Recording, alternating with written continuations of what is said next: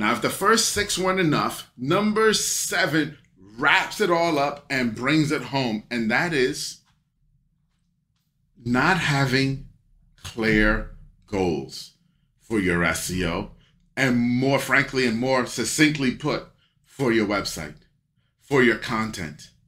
Getting back to what we talked about a little bit earlier, okay, about having the wrong content. If you don't have clear goals because you didn't totally understand your audience and what they were looking for, then you're not going to create great content, which you're not going to optimize well with SEO, which means where the heck are you going? What is your site about? You must. This is why. This is number 7. This is the big one.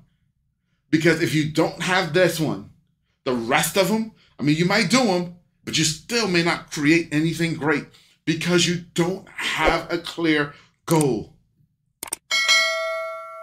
When you have a clear goal, you're talking about specific topics. When you're talking about specific topics, you're considering what it is your ideal audience wants to know about those topics, what the questions they're having about those topics, and you're answering those questions for them.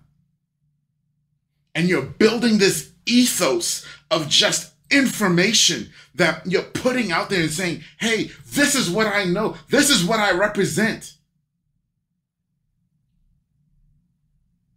Then you start to have clear goals as to what your website content is all about. And Google says, yes, I like that. Yes, I can see that you're an authority on this topic.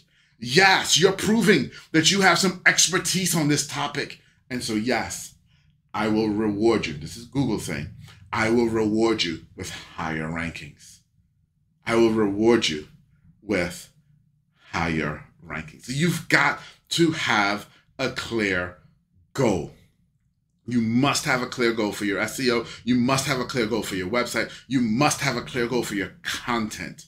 Not just to be out there, not just for the sake of creating content, but actually for helping your customers make better decisions that will change their lives. That will change their lives.